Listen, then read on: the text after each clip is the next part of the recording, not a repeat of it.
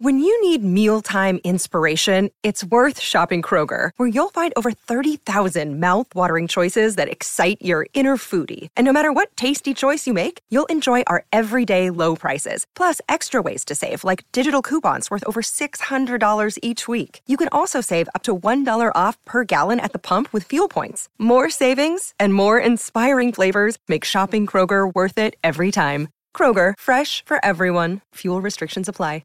630 CHED Inside Sports with Reed Wilkins. Weekdays at 6 on 630 CHED. The game is over when the final buzzer sounds. The analysis ends when you say it does. This is Overtime Open Line. Interviews, analysis, and your opinion. Overtime Open Line is brought to you by the Canadian Brew House. Now, from the Osmond Auctions Broadcast Center, Reed Wilkins on Oilers Radio, 630 CHED. The Devils were dancing and the Oilers couldn't keep up. Final today from Sweden. Season opener for the Oilers. New Jersey 5, Edmonton 2, and they controlled the large majority of the game. Hey, thanks a lot for joining us. Overtime Open Line, courtesy Canadian Brewhouse from the Osmond Auction Broadcast Center, along with former NHLer Rob Brown. I'm Reed Wilkins. Great to have you along for the ride. Happy Thanksgiving. It's 6 minutes after 2. Well, Rob, we'll dive into this one. The Oilers were stressing the pace of their game, stressing playing faster all off-season long, and not evident today because the New Jersey Devils were much, much quicker and the Oilers couldn't handle it. No, they couldn't. And if you are an Edmonton Oilers coach, you want to take this video and show the players the New Jersey Devils forecheck, the New Jersey Devils in the neutral zone, the Devils in their own zone, because they were quick. They supported each other well. They didn't give any time and space. Every time the Oilers looked up, they had a Devil coming at them with speed. That's the way that the Oilers wanted to play. And when the Devils did have the puck on their stick, it was quickly off. They moved the puck very well, put it into quiet areas on the ice that they knew that their player was going to win the race to get to. So this was exactly how the Edmonton Oilers wanted to play. Unfortunately, it was the New Jersey Devils that were playing that style. The second period especially was dominated by the Devils. They outshot the Oilers 10-4, got 2 goals to turn a 1-1 tie into a 3-1 lead, and the Oilers' shots didn't come until late in the period. And you know, you talk a lot about details and self-inflicted wounds, and yes, the Devils played better. But I also look at, their first goal of the game. Draisaitl, instead of getting down low on the guy he's checking, tries to cheat and stick check Palmieri. Instead, he spins off to the net and scores. Kind of almost a breakaway from the dot down. Talbot misreads a long dump in. The icing was long waved off. There was no confusion there. And he stopped the puck, and Miles Wood is standing right there. And it's centered to Zajac for the goal. And then even in the third period, the Oilers failed to clear it, and there's nobody waiting back in front of their own net. Zajac's all alone in front. So, 3 goals where you lose by 3, and you have 3 goals where you're thinking a little more details, a little more thorough, a little more concentration. Maybe those don't happen. Well, there's always going to be mistakes in hockey games. Both teams are going to make them throughout the game. It's the big ones that are going to kill you. And the first goal, Leon Draisaitl, he knows where he's supposed to be defensively. I mean, you're taught from 5-6-year-olds always be on the defensive side in your own zone. It's simple because if the puck does bounce loose, the offensive player has to go through you. So you're between the player and the goaltender. And what he's doing on that one is you're cheating. You're trying to hope the puck goes over his stick, and now you've got a break. But you're hoping in your defensive zone. You still have to go the length of the ice to make a play. That's not where you want to have a hope play. So if he's on the defensive side, there's nowhere for the New Jersey Devil to go, and all of a sudden the play is dead. Cam Talbot, that was just a brain cramp. Where we watch him, but of the 2 goalies tonight, he was much better at moving the puck than Kincaid was. Kincaid, it was a grenade every time you had it, but it was a huge mistake, the one that Talbot made. And then the one later in the game, Benning gives the puck away in his own zone. Nurse is stuck on the boards. As the offside winger, you've got to realize you are the safety valve. You've got to be down low between the hash marks in case something bad happens. But the left winger was cheating. He was taking off hoping that Benning was going to get the puck out and maybe spring him for a break. But you always got to think defense first when you're in your own zone. And Zajac, when the puck gets turned over, he's by himself. And Cam Talbot is left all alone, and he's facing a very good player in Zajac by himself. So those 3 mistakes, lots of mistakes made in the game, but those 3 were huge. 5-2, the Devils take it. Palmieri scored twice. Zajac got 2. Nason got an empty netter. The Oilers' goals were scored by Lucic and Draisaitl.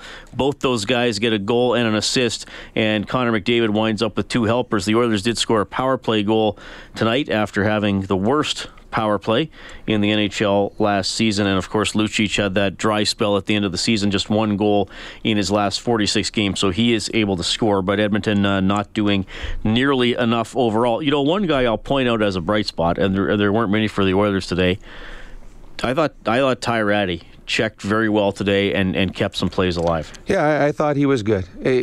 For the majority of the game, when the McDavid line was on the ice, it created. When the other 3 lines for the Oilers were on the ice, they were defending.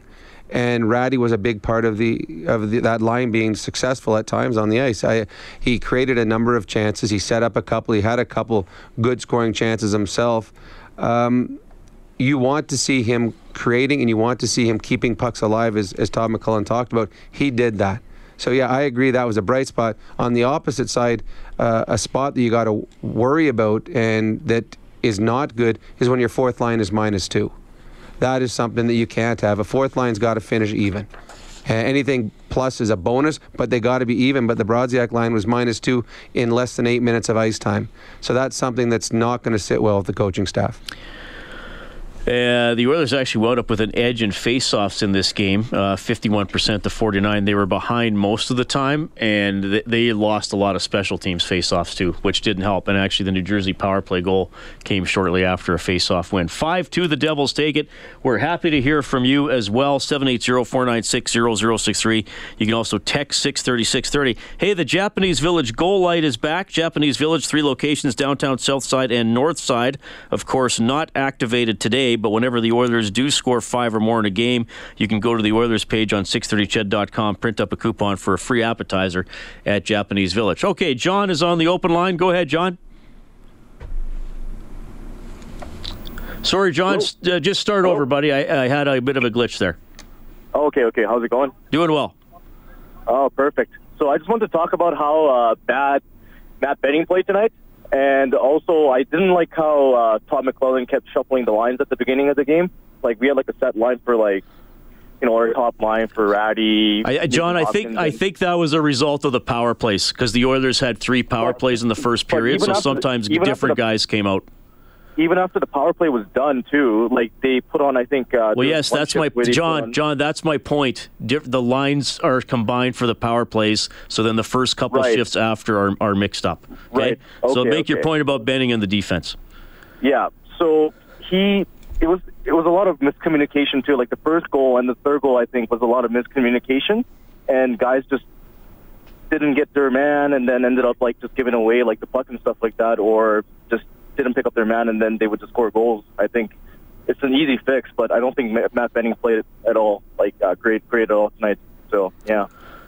Thanks, John. Yeah, no, the Benning-Nurse pair was not strong enough tonight, and they need to be better, because the way it's set up right now with Sekera out of the lineup, they were your second pairing, which means they're going to play against some pretty good hockey players. They tried to shelter Bouchard, and they did. But when you try to shelter one pairing, that means another pairing is going to have to play against better players. Benning and Nurse will be the first to tell you that this was not as good as they can play. No, well, yeah, I mean, the Oilers, the defense didn't have a great game, and they didn't get the puck up ice quick enough. They didn't kill cycles quick enough. I mean, New Jersey had extended sessions of forechecking, and Talbot's going to be certainly angry about the one goal. Mm-hmm.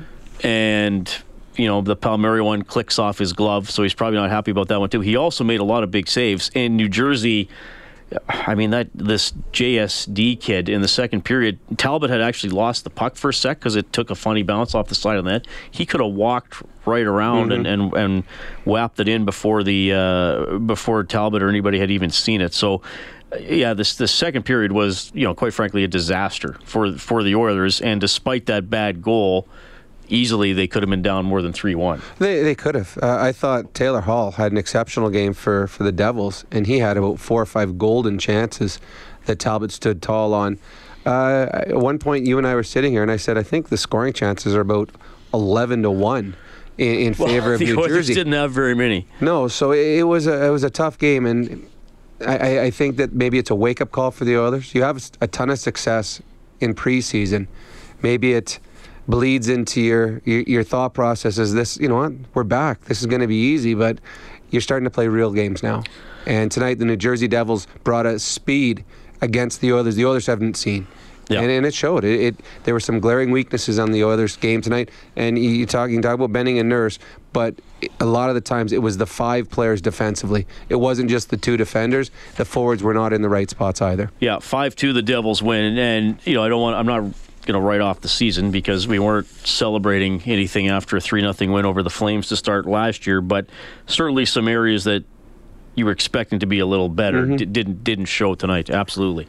We have our old buddy K-Jam on line too. Hey, K-Jam. Hey, Reed. How's it going, bud? Good. Rob, I just wanted to call and say that overall, I was pretty happy with a lot of the things that the Oilers did today. I don't think they played with enough pace, but when I looked for a bunch of our key players and if they were having, major problems, the only key players that I thought had, really subpar games were, aside from Draisaitl scoring the goal, I wasn't really happy with Draisaitl's game today. But I really thought that for the most part, it was just a hockey game, and the Oilers didn't come out firing. The one player that I'm pretty concerned about in terms of developing is I'm starting to be concerned that the AHL doesn't seem to be an option that they're considering for Jesse Puljujarvi, and I'm starting to think that maybe it should be more strongly considered. And I'm not saying that Tyler Yamamoto might not be a guy that should go down there too. I think they're giving him a bit of a look. But I think Jesse looks better this year, but I still think he needs a little bit more. I think that the AHL might be good for him. All options are going to be in play. I agree. I don't think Puljujarvi was as strong tonight as he had been in the preseason. And again, this is a much better competition he played against. I don't know if there's any better options right now that they could bring up that you would want to move a Yamamoto, a Puljujarvi, or someone down to the minors. So and that's fair. But you worry is by not employing a worse option now going to make it so that team and those players are worse in the future? Are we worried about playing a little bit more poor? If we're still playing not great, are we worried about playing just a little bit more poor now and sacrificing these guys' development? I don't know. I think it's something worth exploring. Well, I think that they're going to give Jesse a really nice long look here. I think that what they saw in the preseason, they felt that he was making strides going forward. This is obviously a big season for Jesse. They need him to be a productive player. I don't think one game. If everyone about 3 days ago was thinking, all right, Puljujarvi is the guy. Like, he's back. This is what we wanted. And then tonight you didn't notice him. So I think they're going to wait and say 10, 15, 20 games and then decide, all right, is Jesse a top 6 guy? Is he a third-line guy? Where do we see him? Is he someone that needs a little more polishing elsewhere? But I don't think one game is going to make a decision on that. K-Jam, we're going to finish the play with you. We are hoping to put your name into the grand prize draw for a 1-hour rental at Fast Track Indoor Karting. Ooh, that sounds cool. Safe, adrenaline-pumping fun. FastTrackKartingEdmonton.com. Well, maybe K-Jam will take you if he wins the grand prize. What do you have for a clue, Patrick? Thundering right back at Milan Lucic, and Lucic didn't like it, was David Severson, and Lucic glaring at Severson. All right, K-Jam, for Finish the Play, Severson grew up in Melville, Saskatchewan. Did he play his junior in Kelowna or Halifax? Kelowna. Absolutely, buddy. Threw an easy one at you to start the year. Sound good? Always been a big Severson fan. Oh, yeah, awesome. All right, stay on the line so you can take down your... Patrick can take down your information. He's gonna get to find out K-Jam's real name. Wow. I thought that was his real name. I don't think it is, Rob. I guess it could be. I guess I'm just very gullible and believe what anyone tells me. I don't think it is. 5-2. The Devils take it to the Oilers this afternoon, really from about the middle of the first period all the way through to the end of the second period. They were vastly in control. You know what, Rob? I actually said this to you during the game. From when Draisaitl scored to bringing the Oilers to within 4-2, and about the next 3 or 4 minutes, the Oilers had more scoring opportunities in that little chunk of the game than they did the rest of the game combined. Yamamoto especially made a good play to get open in the slot and get a shot away, but the Oilers didn't have a lot around the net today. Yeah, but you talk about that all the time. That's when there's a push at the end and one team just defending, so you would expect that to happen. You'd be disappointed if it didn't. Yeah, I mean, to me, I thought the Ratty, Nuge, McDavid line, when they were out there, they created. I thought, and I agree, I know that Leon and Milan had 2 points each, but I don't think this was a strong game for Leon. I think he had 2 really good plays. One was a goal, and the other assist was just a freebie. Up until that, he was not real noticeable, and you need Leon noticeable. And then the third and fourth lines contributed really nothing offensively tonight, and were not strong defensively. So it was a one-line hockey team for the Oilers tonight, and the New Jersey Devils. They got Taylor Hall, they got the league MVP, but after that, it's just a bunch of worker bees, and they simply outworked the Edmonton Oilers' second, third, and fourth lines. 5-2 is the final. It's 2:21. We'll get to our old buddy Sirius Gord after the break. Canadian Brewhouse Overtime Open Line from the Osmond Auction Broadcast Center. This is the Canadian Brewhouse Overtime Open Line. Now, from the Osmond Auctions Broadcast Center, Reed Wilkins on Oilers Radio, 630 CHED. New Jersey Devils 5, Edmonton Oilers 2. The final, Lucic and Draisaitl scoring for the Oilers. McDavid had 2 assists. New Jersey in control throughout this game. Some text to 630. This texter says, I agree with Rob about the fourth line. Seemed useless to even play them. David says, not a great start. Positives were Lucic played better than last year, but the forwards were cheating up a lot. And Druz from Medicine Hat says, what an awful game. Everything I worried about leading into the season was on display tonight. Take me off the ledge here, guys. Is this what we are in for this year, or is there hope? Druz, as long as the next game starts 0-0, there is hope. 780-496-0063. Sirius Gord. Gord, I thought you weren't going to call till like the 10-game point. I broke my promise. Not that I mind that you called, but... Well, it's an afternoon day, beautiful sunny day. Gave me an excuse to quietly enjoy a couple of bourbons. And Good. Now I'm walking the dog, waiting for the real version of how the team played to materialize here in a few minutes. So, my question to you two guys is, what were your thoughts on the power play, what we did see of it today? Seemed pretty steady. Oh, yeah, good question. It's an attached question. My second question is, are you seeing anything different in how this team is being coached this year compared to how it was coached last year in that regard? You mean in regard of the power play? Power play and the penalty kill, for that matter. I'm not seeing much difference, but I'm not an expert like you are, Rob. Expert, yeah. But at least you were coached. I was never coached. So, are you seeing noticeable differences in style or technique or patterns compared to what they have with the coaching staff they had last year? Well, obviously on the power play, going with 5 lefties is something completely different that they didn't do last year. Their power play tonight, you didn't get a real good look at it because they never really got set up. And I think that's a problem. I think that you're going to see it come on. The power play is going to be worked off the opposite side than it usually does, because that'll give whoever's on their own natural left side, whether it be Nugent Hopkins, Draisaitl, or McDavid, it'll give them 4 one-timers. So I think that'll be completely different once they start doing that. They need to do a much better job of getting the puck in and supporting. The one goal that they scored was simply McDavid being McDavid and no one being able to stop him. But they need support. There wasn't enough support tonight. When there was a turnover, they didn't do a very good job getting the puck back. So one game's too early to decide if it's going to be much different. As for the penalty kill, again, shooting lanes. That's the problem. I thought a lot of the time when the Oilers gave up power play goals against last year, pucks were getting through. And when you are a really good penalty killing team, A, you're either blocking or B, the shooters are deciding not to shoot because they can't see the net. And on the one goal that was scored today, Palmieri, he had his shooting lane. He was able to walk in. Russell goes to block the shot, but doesn't get right in the shooting lane, which he screened Talbot, but doesn't block the shot. So now it was 2 mistakes there. So they will be better, I believe, as the season goes on. I believe that Yanni knows what he's doing. I believe that Viveros knows what he's doing. but it's going to take time. And unfortunately for the Oilers, the way the season starts with the teams they're playing against, I don't know if they've got enough time to get them where they want to be. I'll tell you what, Gord, I would like to see. Now, maybe McDavid's going to play the entire 2 minutes more often than not, like he did on that one power play. But I'd like to see McDavid or Draisaitl or Nugent Hopkins on the other unit, because I don't know who's supposed to be the setup man on the other unit.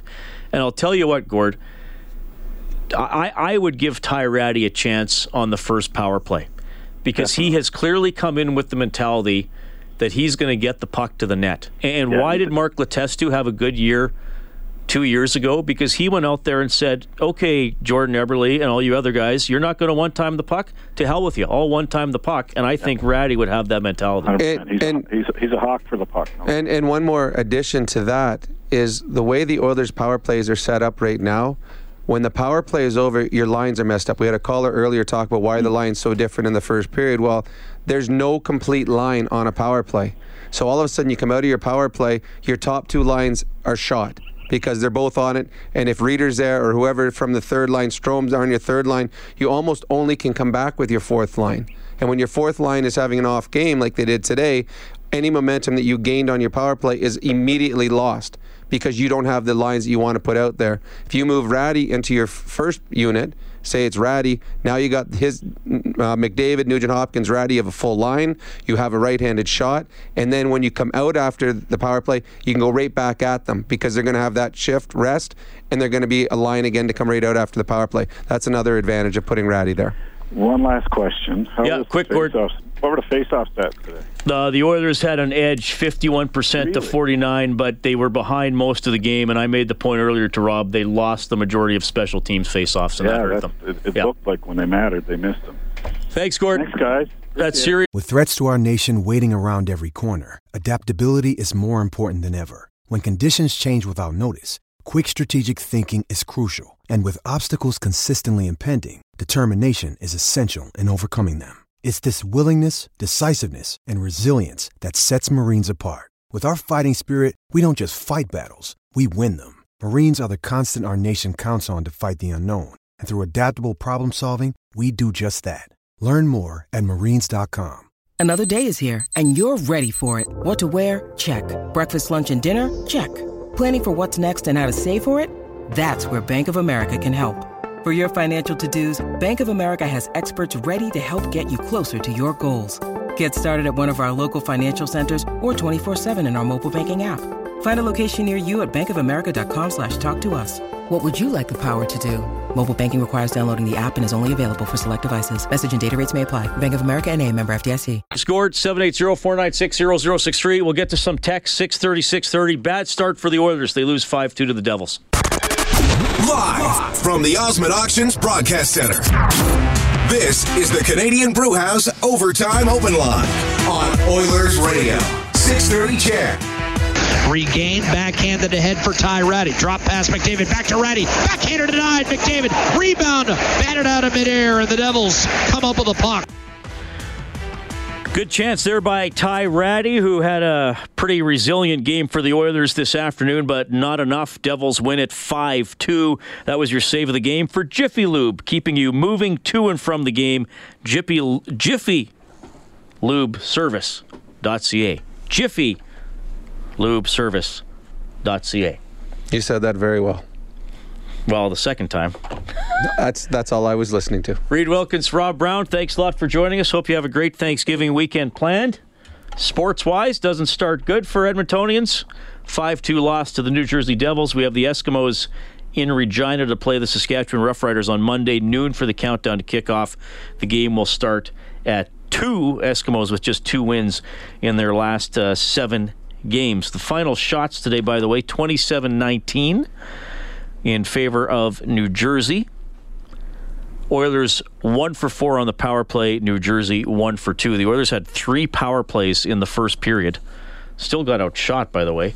9-7. The game could have gone differently had the Oilers, capitalized in the first period, built a lead. Instead, they didn't, and eventually they were playing catch-up most of the night. Scott texting 630. He says, today's game felt like a shining example of Yamamoto's weakness being his lack of size. He got physically manhandled the entire game, and his speed didn't overcast his size disadvantage? I don't know if I agree with that. I thought Yamamoto was fine. I thought I noticed more good things out of him than I did probably about 8 or 9 other forwards for the Edmonton Oilers tonight. His size is always going to be an issue, but he did more positives and had more scoring chances than just about everyone on the Oilers forwards outside of Lucic, McDavid, and Draisaitl. Well, he had that one really good scoring opportunity in the third period, and that's been his strength is finding a way to move around and make himself available for teammates. I mean, you always talk about going to the net, but if you're blanketed, you're not available. He backed up, got himself open for a one-timer, but again, that was that point in the game where the Oilers finally started getting scoring chances, but they were down 2-3 goals at the time. It was a little too late. Yeah, I mean, I don't think he was as effective or near as effective as he was in preseason, but I'm not writing him off yet. I just like Ratty, just like Puljujarvi, I want to see a nice stretch of games, and then you can rate them or see what you feel about them after 10, 15 games.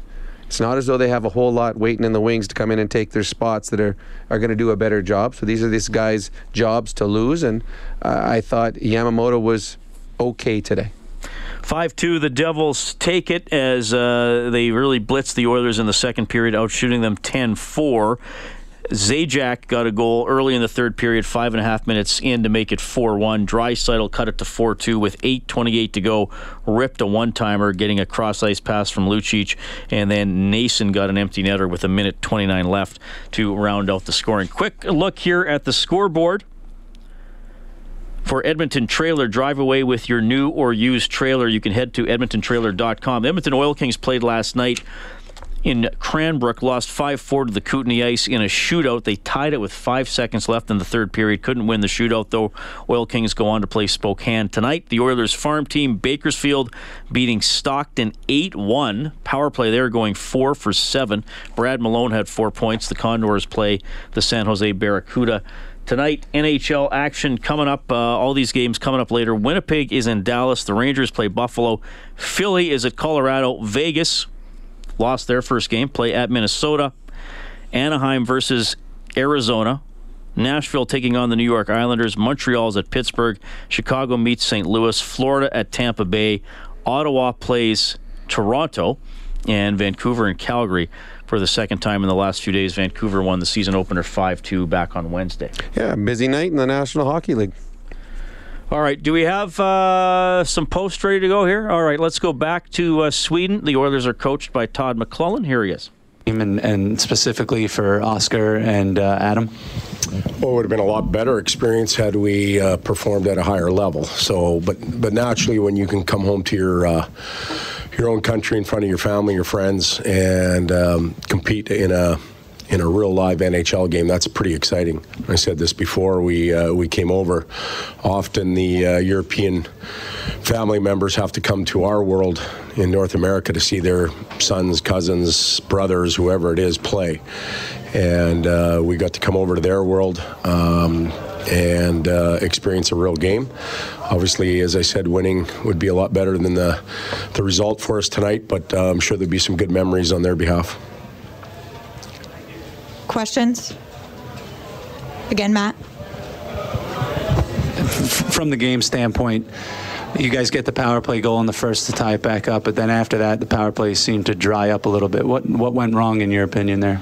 Well, I don't think the power play was as big an issue as maybe the question is. I thought they really put a lot of pressure on us below the goal line and on the half wall on any type of breakouts. We could never get any type of rhythm going coming out of our zone. We never were in sync on the forecheck. A lot of dumps to the goaltender that resulted in easy breakouts for them. So give them credit. They pressured us in areas that gave us a lot of headaches, and we weren't able to do the same for them. Power play, what we batted 250 today or whatever it is, 1 out of 4. Didn't create many opportunities, but got us a goal. And if we can get a goal a night in the power play, we'll end up with 82, and we'll take that. Jim? Todd, did they just get too many easy goals on one-on-one plays in your end of the ice as well? Guys beat one your defense, your one defense pairing, obviously. Yeah, they had a tough night. It was pretty evident, but they, I thought they came in waves and groups of five, Matty. I was just saying that below the goal line, they pressured hard.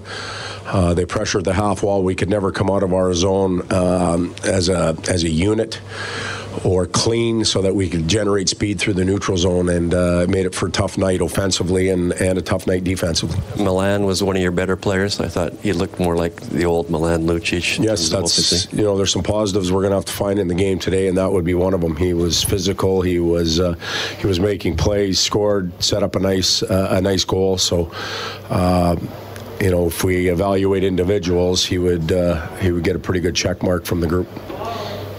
Sergey? Coach, the objective was 2 points, obviously, but do you think that you'll look back on this entire experience fondly, and it's a rare opportunity, and you and your team were able to be part of it? Yeah, we just addressed that. I don't know if you guys are getting in late or not, but we just talked about it. It is a great opportunity for our Swedish players to come home here. And as I mentioned a couple minutes ago, that they had an opportunity to play in front of their family and friends. They don't normally get that on a regular basis in North America. For us to come here, it's great. Take just a couple more. Jim?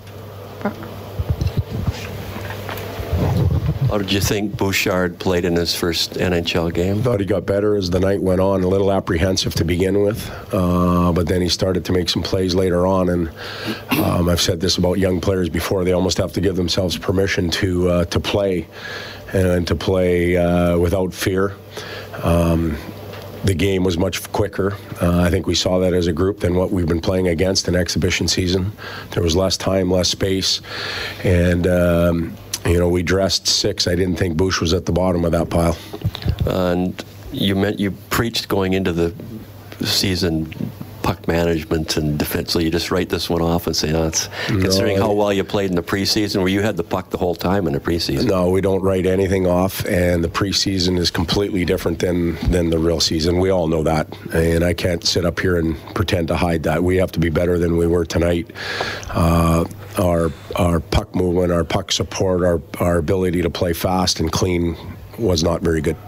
All right, well, there's your adjustments of the game, courtesy of Todd McClellan for the Alberta College and Association of Chiropractors. If it hurts, see a chiropractor. Visit albertachiro.com. Yeah, pretty much everything they have to do better than what they did this afternoon, losing 5-2 to the New Jersey Devils. I know Bob and Jack were praising Lucic. He did get 2 points, finished an opportunity, made a nice pass to Draisaitl for the goal, made a couple other good crisp passes to Yamamoto. There's still the one blind pass up the middle of the ice that was a little hairy, and he wasn't on the wall quite quick enough to help Nurse rim that puck around on the first goal. Maybe I'm being a little picky here, but that's Luch, right? He tends to be, it's either a loud play in your team's favor or a loud play where you're like, uh-oh. Well, when we talked early in preseason, we talked a lot about Milan Lucic and how he needed a bounce back. I wasn't so much worried about the offensive side of it. I didn't think there was any way he could be snake bitten as badly as he was last year. He had a ton of good scoring chances last year that he flubbed, or he was robbed, or he hit the post. And I knew that he was going to get those opportunities and things were going to go right. The part that I thought that Milan needed to improve on was his play along the boards in his own end, and that's something that I wouldn't think when he was coming here, I didn't think it was going to be a problem. Big, strong man. He's going to have all the time in the world. But we saw that tonight, getting late to the boards, and then the blind pass. And that was the big thing that I saw last year out of him. He'd get the puck on the boards around, either get passed straight up or he'd pick the rim up along the boards. And he would just blindly throw it to the middle, hoping that someone was there. And today he did it again, right on the stick of a New Jersey Devil player, turned into a good scoring chance. Milan Lucic doesn't need to do that, because when Milan Lucic has the puck on his stick, he's got an extra second or 2 seconds to make a play, because A, the intimidation factor, B, he's big and strong. He can absorb any check. If he gets the puck, takes 2 steps going forward, he's going to have a better opportunity to make plays and make the right play. And the plays that he went cross ice with today were plays that he got his feet moving and then made the pass. That's what you need to see more out of with Milan. Oilers lose 5-2 to the New Jersey Devils. Cam Talbot takes the loss in net. Back to Sweden. Here's Talbot. Squeezed through me, third one. Like I said, just maybe had my head up or something like that there. Thought Russell was coming back for it, and there's just, just a little bit miscommunication there. So just things that obviously I can clean up myself and give us a better chance. Well, the first one, you didn't have any chance on where he came off the boards on you in the first period. Yeah, it's obviously a good shot. He's got a heck of a release, but, those are the kind of saves that you need, a minute into the season. So if I get a piece of that and they don't go up 1-0, I mean, we did a heck of a job responding, Connor and Luch, and those guys went down and got it right back for us, and, we finished the first period out, but to start the second, like you said, they just kind of seemed like they were all over us, but if I make that save on the penalty kill, maybe it's a different game. Despite the tough loss, is this still a unique and gratifying experience for you guys out here? I mean, obviously it was a great experience. We would have loved to come away with the 2 points, but we just kind of let that slip away. But as far as Cologne and Gothenburg goes, I want to thank both cities for the hospitality and for having us. Did you see any special moments out there for Adam or Oscar, like even the anthems or the puck drop or anything? Did it feel special to those guys? I think when they were announcing the starting lineups, you could tell that they got the biggest ovations out there, other than maybe Connor. But I think that was a pretty special moment for them. I'm sure they had goosebumps. I did a little bit out there, so and I'm sure with Larson getting to take that the opening draw there, I think that was pretty special for him. How would you rate your performance tonight? Obviously not my best performance. Like I said, there was those two in the second period that kind of wanted back, and if we don't give up those two, then it's a different hockey game. So I'm not really thrilled with my performance tonight. Is it going to be hard coming out of this loss? We've got a bunch of practice days and stuff coming up. We'll be able to rebound, clean a few things up, and be ready to go on Thursday. All right, that's Cam Talbot, goaltender for the Oilers today. 5-2, the Oilers lose to the Devils. Keith Kincaid gets the win in the New Jersey net. Reed Wilkins, Rob Brown, 780-496-0063. We have Cam on the line. Hi, Cam. Hey, fellas, how are you? Good. Good summer for everybody? Yes, it was the best summer of my life. How was yours? Yeah, it was unbelievable. How are you doing, Brownie? I'm doing very good. And you? Good. How was things on Moye? It was good. A lot of nice weather. Good surfing. It was hot in BC, man. Unbelievable this summer. So I was just going to hope to have a bit of a conversation. I stopped talking about goaltending last year about a quarter of the way in, and I got it. Actually, it was when Brownie said, he's our goalie. He's going to play the majority of the games. So I just, I accepted that and respected that. But I'm not, these aren't trap questions, but I'm asking the question here. Why do you think, why would Talbot have had to have gone to Alabama Huntsville, and why would he have been undrafted? You guys, Brownie, you're of the mind if you can play. Nowadays, if you can play, they find you, right? Yep. So we got a guy that was unable to go to a major power school in college, went undrafted, was unable to break through into the sphere of being a starter. So I'm a big believer that there's a couple things with ceiling, right? I'm really big on ceiling. So we see with Talbot, he was behind Lundqvist. He was playing a lot of teams that were not great. Nobody really had a book on him. He comes into Edmonton the first year. He's a new guy. Nobody has a starter book on him. He gets through. He stays ahead of the posse. But then last year, right from the very start, when things like advanced scouting and that kind of thing kick in, we start seeing him getting exposed.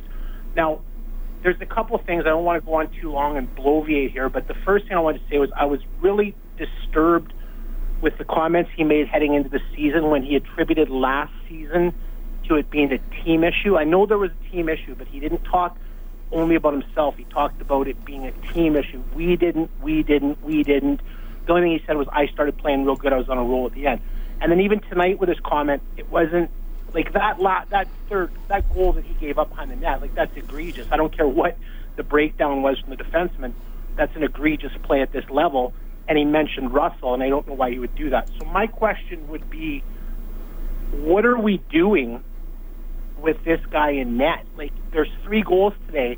The first one's a walk. That angle, there was no way that puck was going across the far post. Okay, Cam, Rob's going to jump in here. Okay, so to your first part about where he went to school, Rick DiPietro, how was his career? First pick overall in the NHL, Boston University. He was a bust. Brian, what's his name? Where's Brian Finley? 6th pick overall. Went Barrie Colts. Been a bust. Brent Conn, 2000. He was drafted 2000 by the Calgary Hitmen, 8th overall. Bust. This is just Jack Campbell. Bust. These are all guys that went to good schools or great organizations in junior, were high draft picks that were bust. So you can't go by where a guy played college. You can't go whether he was drafted or undrafted. I think Marty St. Louis, did he ever get drafted? But my question was, why do you think he did? Yeah, but why did Marty St. Louis not go anywhere? Cam, you're bringing up stuff that happened 10 years ago. I mean, eventually the New York Rangers signed him and made him the backup goalie. But Reed, I'm just talking about ceiling, right? Like, there's 3 things. Yeah, but the 4 guys I just mentioned, 4 goalies, all had incredible ceilings that were all busts that are all out of the National Hockey League. But I'm trying to link together the ceiling of this. I'm trying to link ceiling with this guy. Okay, yeah, so Cam, look. Okay, so you don't think Talbot should be the starter for the Oilers? That's your position. There's been 3. I'm just going to say 3 major milestones in his career: college, the draft, college, and his first opportunity to be a starter. Okay. In 5 or 6 years. Okay, right. It's fine. It's fine. We're not arguing that. Okay, I just want you to state your position. You don't think he should be the starter for the Oilers. Okay. Why does he pass the muster with our organization when he didn't pass the muster in those ceiling milestones? Okay. But those milestones mean nothing, though. Where you get drafted means nothing. Where you go to school means nothing. It means absolutely nothing about where a guy's going to eventually end up. But it's a trend. But it's not. No, it means nothing, though. Like Rick DiPietro went 1st overall. He from Boston University, and was an absolute bust in the NHL. So how can you go what someone did before? Because if you're gonna throw where Talbot played college and not being drafted and those being milestones, well, these other guys are jumping over the hurdles and they don't turn out. So as far as him not being, whether he's a starter or not, he is the best that the Edmonton Oilers have. Then we have Rob. Then we have a major problem. Then what would you like the Oilers to do? We had a full year last year. Okay, but what would you like? Okay, right now you can be the GM. What are you going to do? Well, I haven't complained. I'm going to answer you real quickly. I haven't complained about Chiarelli. I haven't complained about McCarthy. No, but no. You got to stop. I'm asking you. You're on the spot right now. You don't think that Talbot can be the starter for the Edmonton Oilers? You've said that right away. What do the Oilers do? I'm going to back it up to November, December of last year, when this was happening. Every second, every third game. Okay, what have they done? I gas him, and I communicate to the public, and I say, you know what? I find a way to get someone in here. Okay, no, but you can't. It's saying you can get. I can go and say, you know what? We want Jonathan Quick. You can't get him. So what can you do to get something that's better than Cam Talbot? What would you do? The answer. Huh? I'd rather bring a young guy in. What young guy? I'd rather find a young guy. Yeah, but the thing is, you can't just find goaltender. There's not a number 1 starter of the National Hockey League that's just floating around doing nothing right now. It doesn't have to be a number. You're missing what I'm saying. Why does it have to be a number 1 guy? If this guy's then you're saying that then why not just keep Cam Talbot? Talbot of 3 years ago. I'll answer it. Swing at the plate. Give someone else an opportunity. It can't be any worse than this. Well, like who? Mikko it could be way worse than this. The current backup. Brossoit, they gave chance last year. A young kid, he couldn't do it. That's the worst goaltending tonight. I mean, that's the worst goaltending. Yeah, but you know what? You can't. It's easy to find problems. It's harder to find solutions. Until you can find a solution, then you can't complain about the problem. They're paying Chia, and I'm not ripping Chia, but they're paying him. But you can't just go out and say, you know what? We need a goaltender that's going to be our starter, that's going to win us games every single night. You can't just let's go get him. It doesn't work that way. But maybe you have to move Draisaitl or somebody like that for a goaltender. Maybe you have to. Well, the Oilers aren't deep enough. Okay, first of all, you got to find someone that wants Draisaitl $8 million, and they're going to give up their number 1 goalie for it, and trade their number 1 goalie. Who's going to give up their number 1 goalie? Who? Well, who's going to give up their number? No, let's go back to this. Who's giving up their number 1 goalie? I'm not saying it has to be a number 1 guy. Yeah, but you're not getting any better if you get someone else's backup. We got a backup, and you say that's not good enough.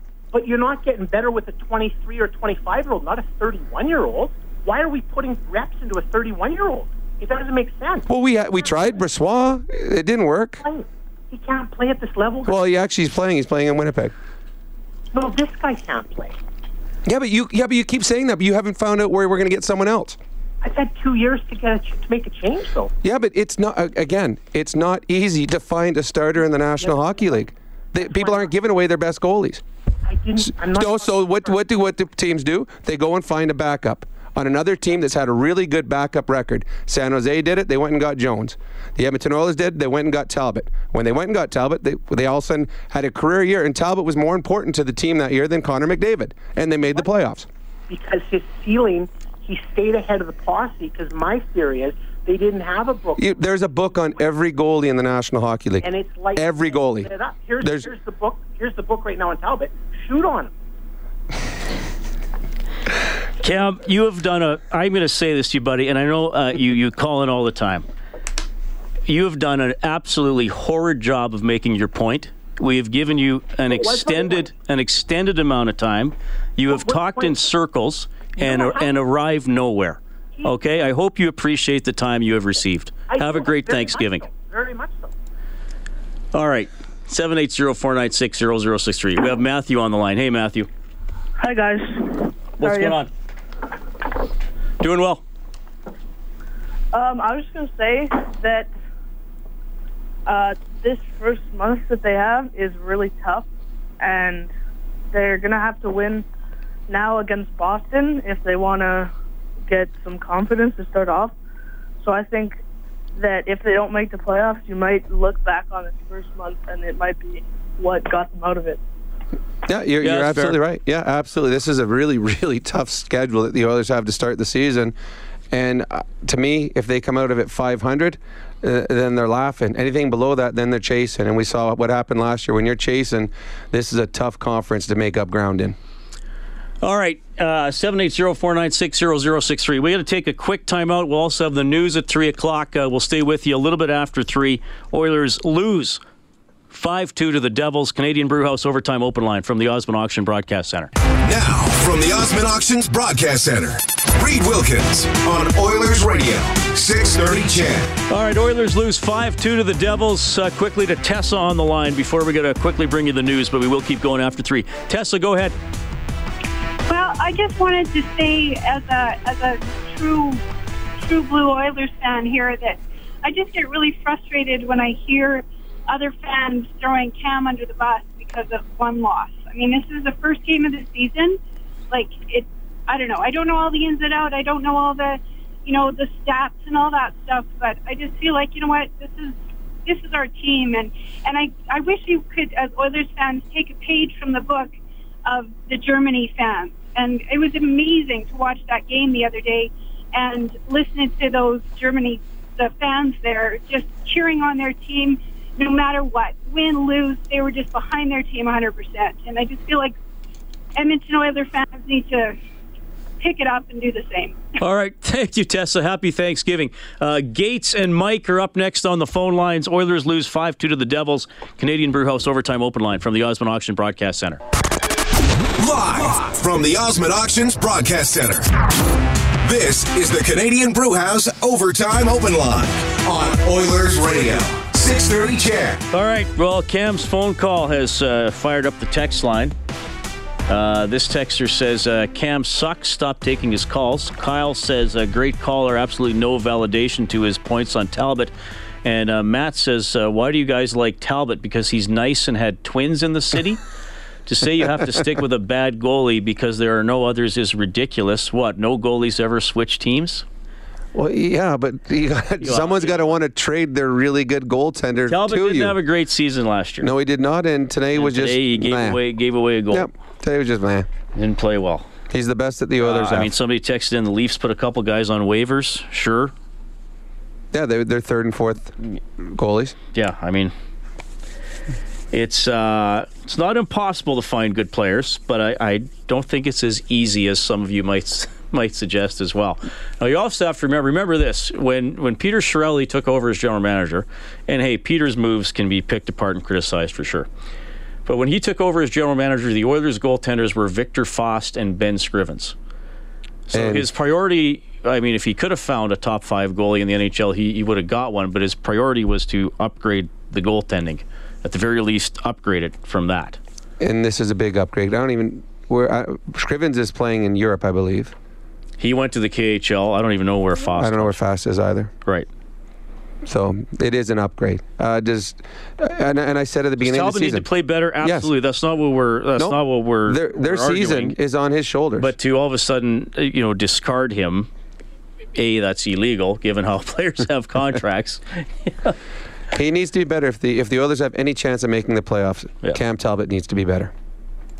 And actually, Talbot is a very nice guy, though that has nothing to do with his ability as a goaltender. Mike, 780-496-0063. Hey, Mike. Hey, Reed. That guy that called in about Cam there, I kind of laughed at that. The only goal I'd fault Cam on was the third one. Yeah, I thought we were pretty loose, and I think the guys were kind of nervous and jittery in this game because the coverage was pretty loose. Yeah, I agree with you totally. I think that the Oilers in their own zone were not good today. Not good enough, and I think they were surprised at the speed that the New Jersey Devils brought at them. New Jersey was the better team by far in this hockey game. Yeah, I think it's good that we have a few days between the next one. They got to get readjusted to North America, and this sort of novelty game experience I think was good for the guys, but probably not the best for their opener. Kind of a weird experience, but they got through it. Lucic got on the board, which is good. So I'm looking forward to what they can do in Boston. Just kind of get readjusted back to North American time zone, and yeah, for sure, Mike. It wasn't easy off the bat here, but they got some time to kind of refocus and regroup, and hopefully, right on, Mike. A better effort. You have a good Thanksgiving, okay, buddy? Thanks, Reed. That is Mike, 780-496-0063. Oilers lose 5-2 to the Devils. Our face-off trivia winner was Mark. So he gets a $50 Buffet Royale gift card from Armor Insurance. Protect your home and business, armorinsurance.ca. And he goes into the grand prize draw for a $1,000 prepaid Visa gift card from Alpine Credits. Homeowners get approved. Visit alpinecredits.ca. Who scored the first goal of the season last year for the Oilers? It was Connor McDavid. I asked that question first game every year. So the answer a year from now will be Milan Lucic. Yeah, I'll forget by then. Gates is on the line. Hello, Gates. Hey, how are you? Doing well. That's good. Yeah, going back to that caller ripping on Talbot pretty hard there. I think the Oilers, if they get play better two-way hockey, it'll reflect Talbot's stats a lot better. Obviously, Talbot has to play a little better, but the whole team has to play better defensively for Talbot to succeed, right? You're absolutely right. It'd be nice to forecheck. I mean, sometimes the best defense is a good offense. So they didn't forecheck for any extended periods today either. That didn't help. No, absolutely. I didn't get to watch the game. I was just listening to it, but it didn't sound like it was a very solid effort today. No, you're right. It was a. There's a lot of video that the coaching staff's going to be able to use over the next couple of days to correct things. Yeah, no, absolutely. And going to goaltending to help. The only goaltender I could see available is Kerry Lettinen, and even that's not even an upgrade. It'd be a veteran help. There's already texters saying they got to get Bobrovsky and sign him before he's a UFA. That might be tough, though. No, I don't think they realize how hard it is to get a bona fide backup goalie, never mind a number one. Yeah, you're right. I mean, let's face it. You want to go way back, they never should have traded Dubnyk. But, I mean, that's 6 years ago now, so I don't know. It's a lot of what-ifs. But, yeah. Thanks, Gates. No problem. All right, that's Gates, 780-496-0063. Is this name correct? Bitumen? We have Bitumen on the line. Go ahead. Yep. I'm a long-time listener, and I've blogged in depth at Copper and Blue on the Oilers goaltenders. Okay. So basically, if you look objectively at Cam Talbot's performance last year, there's a stat called goals saved above average, and he was one goal in 5 versus 5 play below average last year. For the season or per game? This is the whole season, entire season. Oh, really? Okay. So considering the number of games he played, the very less than average defensive play of the Edmonton Oilers and all of that, Talbot did a pretty good job even last season. Emmanuel Perry has a kind of grab-all stat number that you throw out, that if you look up the Oilers' lines, you'll see it sometimes beside the Oilers' players. And this is just going by memory because I couldn't find it in the time that I called in, but Talbot was still in the top 20 goaltenders last year. Really? And considering the number of games that he played, that's pretty good. Now, his really, really good season, he was something like 23 goals above average. Oh, wow. He was absolutely fantastic. So he took away 23 goals. That's right. And last year you're saying relative to an average goaltender facing the same, shots against and high danger scoring chances and that kind of thing. Right? Oh, that's interesting stuff. Well, those are and these are on high quality scoring chances. You're saying? It's shot based. So I'd have to look into all of the details of it, but it's a decent stat. I think Wood Guy is really high on that stat as well. Yeah, he's good, right? He's good, right? The problem with this team is the defense. Like, it doesn't take objective analysis to see that. What I was most concerned about today is Darnell Nurse. Like, he's not looking ready. Like, probably because of all of the contract stuff and not getting into camp in a fast manner, and him and Benning didn't look good at all. And then when Benning and Lucic were on the ice together, the gaps were just enormous. Like, the Devils were just flying around those three like it was nothing. Yeah, I thought the D as a whole didn't have a very good game. Bitchman, that's some good info, man. Thanks for calling, okay? Thank you. All right, let's quickly go back to Gothenburg, Sweden. We will get Rob in before we wrap up, but here's Captain Connor McDavid. I thought we didn't start well. Obviously, that's an issue we've been talking about for a long time. And then we did a great job bouncing back. I thought we won the first period after that. And then the second period we just couldn't get anything going. Credit to them, their D broke every puck out, and they had us in there. So first goal, you guys got a power play goal, but after that, power play seemed to dry up a little bit. Yeah, they're a good penalty kill. They get up ice pressure. They're tough. They got some speedy guys that disrupt some stuff. What more do you guys think you could have done tonight? It's a pretty broad question, but obviously just weren't good enough. They were good. I think they had 13-3 and shots from the slot after 2 periods there. I feel like it was a big difference from first to second. I think so. I thought we did a good job getting out of the gate. Obviously, giving up the first goal is not ideal, but I thought we did a good job responding. And then for whatever reason, just the wheels fell apart in the second, and I thought we dominated the third. Obviously, giving up that fourth isn't good, but I thought we did some good things in the third. All right, Connor McDavid had 2 assists. Lucic and Draisaitl scored. Each had a goal and an assist, but the Oilers outplayed, losing 5-2 to the Devils. We have Rob on the line. Good day, Rob. Hello, how are you? Oh, doing great. That's good. Can I ask why would they trade Brandon Davidson over Matt Benning? I think he's a much better defender than Matt Benning. Well, they traded Davidson a couple times, so we're not going to go back over those. I will say this, Rob. I would have loved to see Davidson in camp at least on a PTO. I wonder if he's better than Jason Garrison, who made the team on a PTO and was a healthy scratch today. Okay, I think we lost Rob, but... Yeah, no, Brandon Davidson, I've always liked him as a player. I thought he filled his role well. He's a 6'7" defenseman that every time he stepped in, you felt, you know what, this guy can play at this level. And obviously he is, because I believe, is it Chicago, isn't he? Yeah, Chicago signed him. He made Chicago off of PTO. So good on him. All right, 780-496-0063. We have Brad. Hello, Brad. Hey, how's it going, guys? Doing well. So I just listened to the game here while I was on the road. But going back to the guy who's ripping on Cam, big thing I think people need to sit and realize is when you're a goaltender and you don't have a very good defense in front of you, yeah, there might be yourself and your 2 defensemen and 3 other guys. So yeah, now it's a 3-on-3. But if you have terrible defense, well, now it's a 3-on-1, 3-on-0 sometimes, and your goaltenders are left hung out to dry. And I don't think it's very fair that people go ahead and say, oh yeah, we need to trade Cam.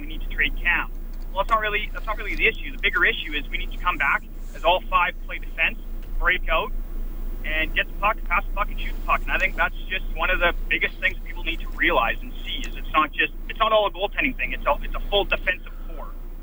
Well, I think you're right. Cam's going to be criticized because he did give away the goal tonight on handling it behind the net. But yes, they did not defend well tonight well enough. Well, Right. you look at it too. Cam made a number of big saves, and it just shows you the number of good scoring chances that the Oilers leaked today. I mean, Taylor Hall probably had 3 or 4 himself right in the slot. So when you give up time and time again great scoring chances, eventually something's going to squeak through. And if you let in a soft one, it's going to be magnified because it's going to go along with the 2 or 3 other good scoring chances that got by you. So I think that's something we've seen in the past with the Oilers, that defensively they're not as strong as they need to be. And if you want to play in the National Hockey League and be a playoff team, you've got to be good defensively. And the Oilers tonight were not even close to that. Right, and I completely agree with that. And I think that every single time that there's a defensive breakdown, then there's a shot on net, which then in turn, if you take a look at those kind of stats, how many shots do we have against us, which then are caused by defensive breakdowns? And I think that's a huge aspect that the Oilers need to go ahead and take a look at and reevaluate and start getting on that boat instead of, we have Connor, we got Draisaitl, which I didn't really think did a whole lot tonight except, try to get a breakaway for himself. And I think, like I said, the defensive portion is just a massive aspect we need to sit down and reevaluate. Good stuff, Brad. Thanks a lot. All right, it's 3:19. Rob, let our Thanksgivings begin. Yes, it's going to be a fun weekend. And the best part for the Edmonton Oilers is they have, 5 days, 6 days before they have to do it again? Thursday, however many days that is. So Thursday minus whatever to get to there. Yes, so it's going to be better. Here's what's coming up. Monday at noon, countdown to kickoff with David Morley. Edmonton at Saskatchewan in the CFL. Play-by-play will start at 2 here on 6:30 CHED. 3:30 face-off show on Thursday. Oilers at Bruins game at 5. I will have a live edition of Inside Sports for you from 6 to 8 on Monday. Thanks to our studio producer, Patrick Bauer. Thanks to everybody who called and texted tonight. On behalf of Rob Brown, I'm Reed Wilkins. Happy Thanksgiving. Canadian Brewhouse Overtime Open Line from the Osmond Auction Broadcast Center.